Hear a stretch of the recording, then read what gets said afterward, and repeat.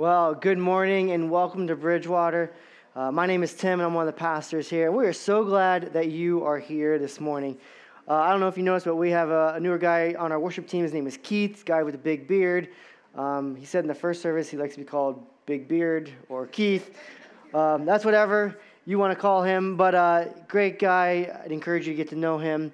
And before we get started, I also want to remind us of some of the things we talked about a few weeks ago. A few weeks ago, we talked about the mission and vision of Bridgewater here. We talked about, okay, if we're going to make Broome County the hardest place for people to get to hell from, what would that look like and what is our role in that? And I gave you 3 things. I talked about 3 things I wanted all of us to do. Do you remember those 3 things? Sit close, park far. Okay, well, number 1, you're really close. Number 1 is prioritize the mission of reaching others above our own preferences. I talked about these targets that we're looking at, and the first target is the brand new believer. We're trying to create an atmosphere that if someone became a follower of Jesus on Thursday, they would come here on Sunday, and things would connect for them. They would say, oh, that makes sense. But secondly, you're on this. Number 2 is come early, park far, sit close, stay late. All right, we want you to come early. We want you to come early, engage with people, and we want you to park far so that when your neighbor comes and the service is packed out, the best parking spot available is the ones that are right up front. We also want you to sit close. These front seats, those are all free. All of those are free. And we do that because sometimes this service can get really packed out. And your friends or a family of 4 might show up and they'll come right on time. They're paranoid already. The music has already started and then they're not sure where to sit. And then Reed starts walking them up and they're like, are we going to sit on stage? And sit close so there's some seats in the back so that those people who are brand new or haven't been here in a long time can come and sit, or they can sit together as a family. We're not like putting like 2 over there and 2 over there. And lastly, I want us to be praying, investing, inviting for people to come to know Christ, praying for more and better disciples.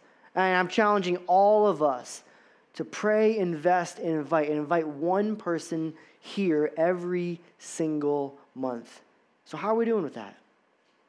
I just want to keep reminding us over and over and over again that this is the mission. This is what we're doing. We're trying to be intentional about making more and better disciples for Jesus. Well, let me ask you a different question. Let's shift gears. Have you ever been around somebody who makes claims? Ever been around someone who makes really big claims, and then you see the space that they've made the claim about, and you realize they were just talking, right? We probably all know somebody like that. When I was a youth pastor, there was a kid in my youth group, and he was a pretty athletic kid. He made a lot of big claims, and he played football, and he played basketball, and when he would come to church and youth group, he would wear his high school football jersey, and he would talk about all of these big plays that he made in practice and these big plays that he made in the games. And he would go and he would talk and he would say things like, man, Tim, I am like the running back. Like I'm the best running back. Man, I just ball out. And I was judging a book by its cover, and I looked at him and I said, okay, he looks sort of athletic. He moves pretty well, seems to do well when we play games and activities in youth group. And so I was pretty excited for this kid. And I loved hearing his stories about what he did in the games. And so I began asking him to send me his schedule. Like, hey, I want to see your football schedule. Like, I want to come to one of your games. And then a week went by and no schedule. So then the next week I saw him. I said, hey, how's football going? He would tell me all these big things that he did. I said, hey, send me your schedule. Like, I really want to come. And after a few weeks of hounding him, finally, he sent me his schedule. And I looked at the schedule and saw there was a home game. So I was like, sweet, I'm going to go to the home game. And I went to this home game, and it was bad. I mean, it looked like he was running in quicksand, and there was a lot of fumbling and a lot of like falling over and a lot of this and a lot of that. And look, I understand. If that was me, I probably would have done way worse. I'm not making fun of anybody who's not athletic or can't play football, but when you make a claim like that, I sort of expect you to make a play every now and then. I mean, we all know this, right? We hate when people or companies or organizations make a claim. This product is going to do this, and then that claim doesn't line up with reality. And we see that all the time because everywhere we see something that is real, there's always a counterfeit product or somebody who is faking it. And that also is true when it comes to Christianity. And James says, if we don't like people who make claims and can't back it up, why would we accept that in church? Because when it comes to our faith, there are people who are real, their faith is authentic, and then there's the fakers. And so my question is, do you know whether or not your faith is real or fake, and how would you tell? Well, that's what we're going to look at today. So go to James chapter 2. James chapter 2. I mean, how devastating would it be for someone to have come here week after week, hear God's word, begin getting involved in a small group, maybe even start serving and think that their faith was real, but then they find out at the end of their life that it's actually been fake. James has been talking about authentic faith, and he started talking about how do we live our life in the midst of trials and difficulties. God uses those hardships and those trials to mold us and shape us. And he says those difficulties will prove whether or not our faith is authentic. And last week we talked about temptations, how James says that we're drawn away, we're tempted, and we're lured away and enticed by the desires that are inside of us. And how we respond to those reveals our faith. And so James is now talking about another area. What is real, authentic faith? James chapter 2, verse 14. If you don't have a Bible, we're going to put the text on the screen behind me. Let's go ahead and read this. What good is it, my brothers and sisters, if someone claims to have faith but has no deeds? Can such faith save them? Suppose a brother or a sister is without clothes and daily food. If one of you says to them, "Go in peace, keep warm and well fed," but does nothing about their physical needs, what good is it? In the same way, faith by itself, if it is not accompanied by actions, is dead. So James starts off, he says, what good is it? And that idea of good is the idea of it's profiting, it's gaining, it's accomplishing something. What does your faith gain if it's not connected to any action or fruit? Does it produce anything? Is it actually any good? And he talks about deeds and actions and works, all of those things. Those deeds, those are really an umbrella statement. It's talking about obedience to Jesus. That those deeds and our faith are not separated. They're actually connected. They're tied together. James says you can't separate them because they're so knitted together. So he's saying, can that faith, the faith that does not produce action, can that type of faith actually save anyone? And it's a rhetorical question, and the answer is a resounding no. That kind of faith that doesn't have any evidence, that doesn't have any proof, it doesn't lead to love or kindness, it's not real. It's fake. And so he's asking these two questions. What good is it? Can it save? And he's setting the rest of the agenda here. But notice what he says in verse 17. He says, in the same way, In the same way, faith by itself is not accompanied by actions. It is dead. And then he goes on and he says, look back in verse 15, he says, suppose, just imagine that you are out walking along and you find somebody or you run into somebody or you see them at school or you see them at work and there's a real need. That they're literally without clothes and they have nothing to eat. Maybe the clothes that they have, the only clothes they have, are the ones they're wearing today. And they haven't eaten at all. Not today, not yesterday, not the day before.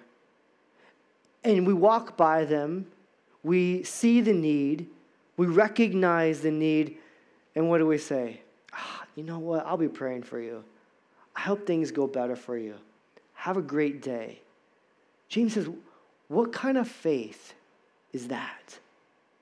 If you see a need and you actually have the ability to do something about it and you do nothing, James says, what's going on? You said you're a follower of Jesus. You've made this claim, but where's the evidence? Where's the proof? Where's the action? Where's the walking with Jesus? Notice what he says in verse 17. He says, in the same way, faith by itself, in the same way, he's introducing, here's the moral of the whole illustration. He's boiling everything down to this one thing. Faith without action is dead. That's what he's getting at. He's driving this home over and over and over again. That if you make a claim to be a follower of Jesus, and we looked at your life, and you looked at my life, and you said, hey, well, Tim, I don't see any action. When you walked by that person in need, and you just said, I'll pray for you, you didn't do anything. And I'm not diminishing prayer at all. Prayer is absolutely important. Prayer is critical to our walk with Christ. But what's more helpful to the person in need? Me praying for them, or me actually going and buying them lunch? Maybe both. But if you're going to pick, go buy them lunch. If you're going to pick, go to Aldi or Wegmans and buy them a load of groceries and deliver that to their house. Because James says, faith without any action is dead. And he's getting at love. As a follower of Jesus, my faith should compel me to love people more.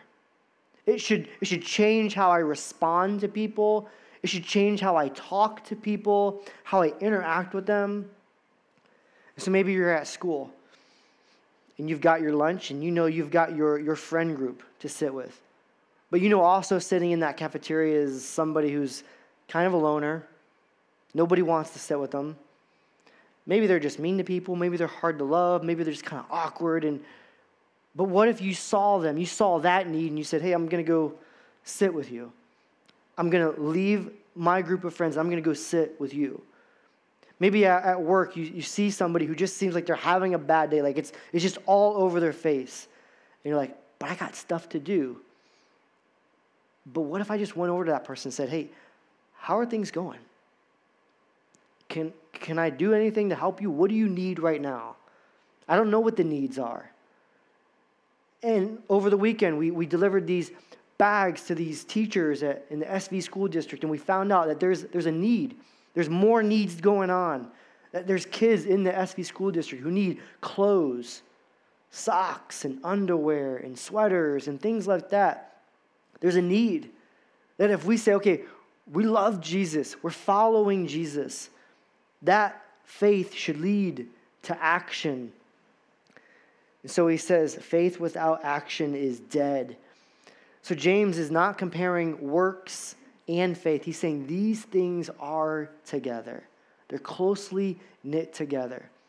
And there's two observations that James makes about faith. Here's the first one, that fake faith is convenient. And it affects just parts of my life. If I have a faith and it's a counterfeit, it's only going to impact a small part of my life. It's not going to cost me anything.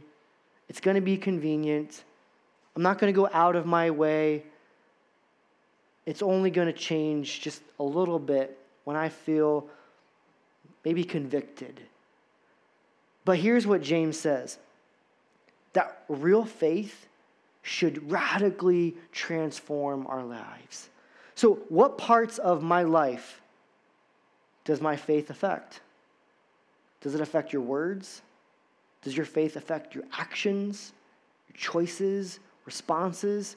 How does your faith affect your life? We'll look back at verse 17. He says, in the same way, faith by itself,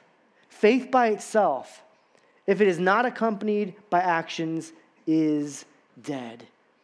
It's by itself. True saving faith can never be by itself. It's always accompanied with action and deeds and words. It always produces obedience. It doesn't mean that I always get it right. It doesn't mean that I never sin. I mean, there are still times in my life that I wish I could go back and take a big giant eraser and just erase that action or delete that conversation or take back those words that I said. So I still sin. I still mess up. I still make mistakes. But hopefully, there's fruit in my life. That if you took my actions and you took my words and you took how I lived my life and you put those things on trial and you said, let's see if we can convict Tim of being a Christian, would there be any evidence to do so? So he says, if you just see people and you see the need and there's zero action, I wonder, is your faith in fact real? Is it authentic? When we see people who have those needs, we need to take action. But notice what he says in verse 18. He says, some of you will say, you have faith and I have deeds. Show me your faith without deeds, and I will show you my faith by my deeds. You believe that there is one God. Good. That's awesome. But guess what? Guess who else believes that there's one God? The demons. And guess how they respond?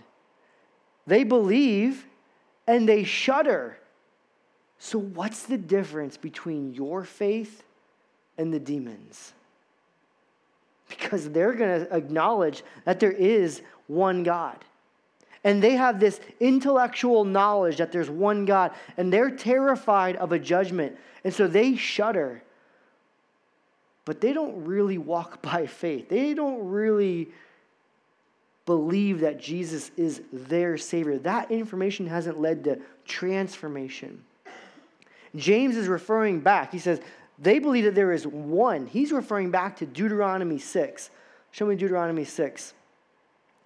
Hear, O Israel, the Lord our God is one. Hey, they believe that there's one God.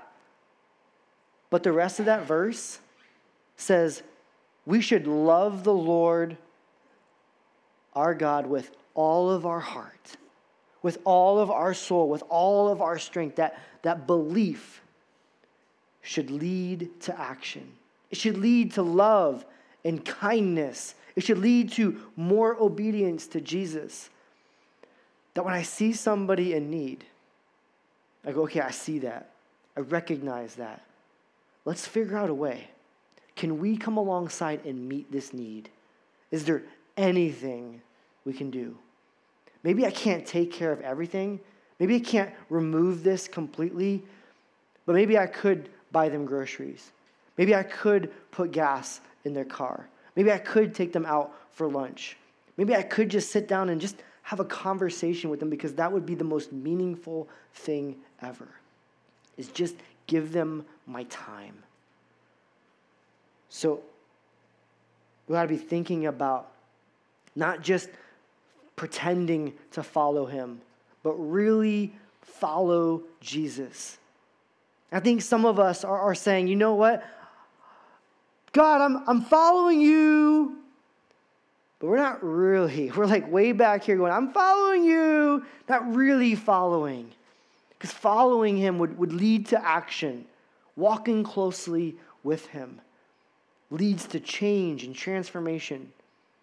So information is great, but that doesn't always lead to regeneration. It doesn't always lead to transformation. We've got to let that information go inside of us and radically change who we are.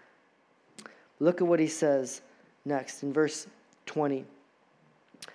He talks about this one example of a man named Abraham. Abraham is all the way back in the book of Genesis. And God comes to Abraham and he says to Abraham and his wife who are old, like they're in their 90s old. They don't have any children. And he says, Abraham, I'm going to give you a child. Now look, when you're 90 and you don't have any kids, the chances of you having kids are kind of slim. And God makes this big claim. I'm going to give you children. And through this one child, Isaac, you're going to have so many children and grandchildren and great children. Abraham, you're not even going to be able to count them. And this is an old couple who doesn't have any kids. They could not have kids.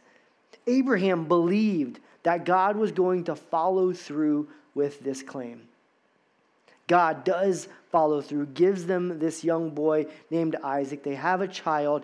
Isaac is growing up. He's probably in middle school. And God comes to Abraham and he says, okay, Abraham, I want you to take this boy and I want you to sacrifice him.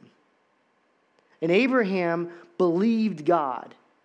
And he knew that God would either do something, intervene, or that if he did sacrifice him, he could bring Isaac back from the dead. So Abraham goes. He takes this boy to offer him. And just as he's about to take Isaac's life, God intervenes and he stops him. And he had incredible faith that led to obedience. Here's what James says. Verse 20, you foolish person, do you want evidence that faith without deeds is useless? Was not our father Abraham considered righteous for what he did when he offered his son Isaac on the altar? You see that his faith and his actions were working together, and his faith was made complete by what he did. And the scripture was fulfilled that says, Abraham believed God, and it was credited to him as righteousness. And he was called God's friend. You see that a person is considered righteous by what they do and not by faith alone.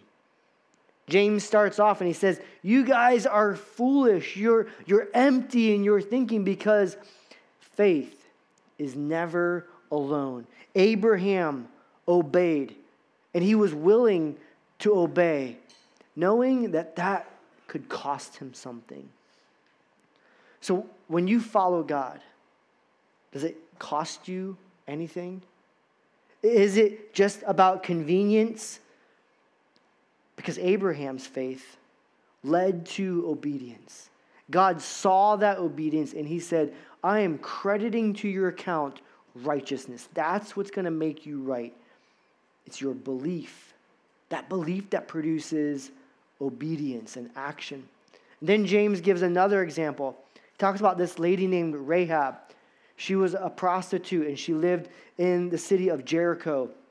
And Israel was waging war on Jericho. And Israel sends in a couple of spies to go check Jericho out. They meet this lady Rahab, and Rahab says, I believe in God. I believe that this land belongs to God, and he is going to take it. And they make a deal, and she says, I'm not going to rat you out, and I'm actually going to let you hide here and hang out here, and I won't tell anybody. And then she sends them in a completely different direction. She lies on their behalf and says, what spies? Never saw them. There are no spies here. And then, because she believed in God, when they came, they took out Jericho. God spared Rahab. Take a look at what happens in James chapter 2, verse 25. He says, in the same way, was not even Rahab the prostitute considered righteous for what she did when she gave lodging to the spies and sent them off in a different direction? As the body without the spirit is dead, so faith without deeds is dead. So here's the second observation. Real faith is costly and affects all of my life. You see, a fake faith, a counterfeit faith will only affect parts of my life. It will be really convenient, and it won't cost me anything. But a real faith, authentic faith like Abraham, like Rahab had, it's going to cost me something. It'll cost you something to buy somebody a meal. It'll cost you something to buy them groceries for a week. It'll cost you something to put gas in their tank. It'll cost you something to take a stand for Christ tomorrow in school or at work. It'll cost you something to say, hey, I've been praying for you. I want to get lunch with you. It'll cost you something to say, hey, you know what? I would love to have you come and sit with me in church next week. It'll cost you something to take a stand in front of your boss and say, you know what? I appreciate what you do, but what you're asking me to do is not right.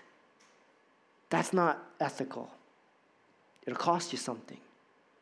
Real faith, authentic faith, is always connected to action and love and kindness. And with that, it'll cost you something. Fake faith is convenient, just affects a little bit a part of your life. You know, a few years ago, there was a lady in West Hollywood who hired a restoration artist to make a portrait of a Picasso painting. It looked something like this. It's called La Femme au Chapeau Bleu, or The Woman in Blue. Way easier to say The Woman in Blue. So she said, I want you to make a painting that looks just like that. She pays the restoration artist $1,000 to make that portrait. I could probably do it for much less. It actually ends up looking really, really good. So she takes the portrait and she sells it. And she lists it. Now, an original Picasso would have been worth like $5 million.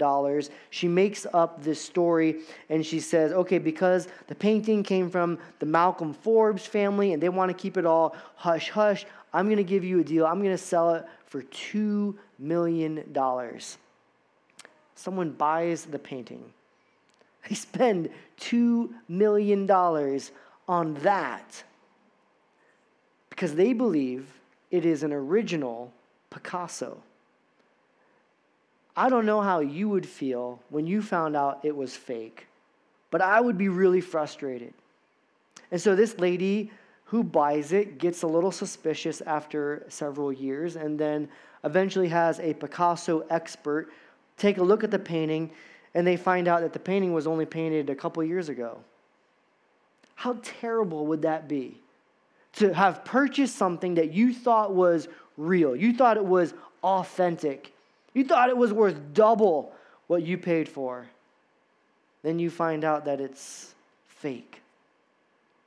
How terrible would it be to have gone through your life, come to church, maybe involved in a small group, thinking your faith is real, thinking your faith is authentic, only to find out that it wasn't. What a tragedy that would be. The point James is making is clear. True faith will show up in your life, and it will change you. True faith will produce action. It will produce love and kindness. It will transform who you are. Authentic faith. It's about asking Jesus to be your forgiver and leader.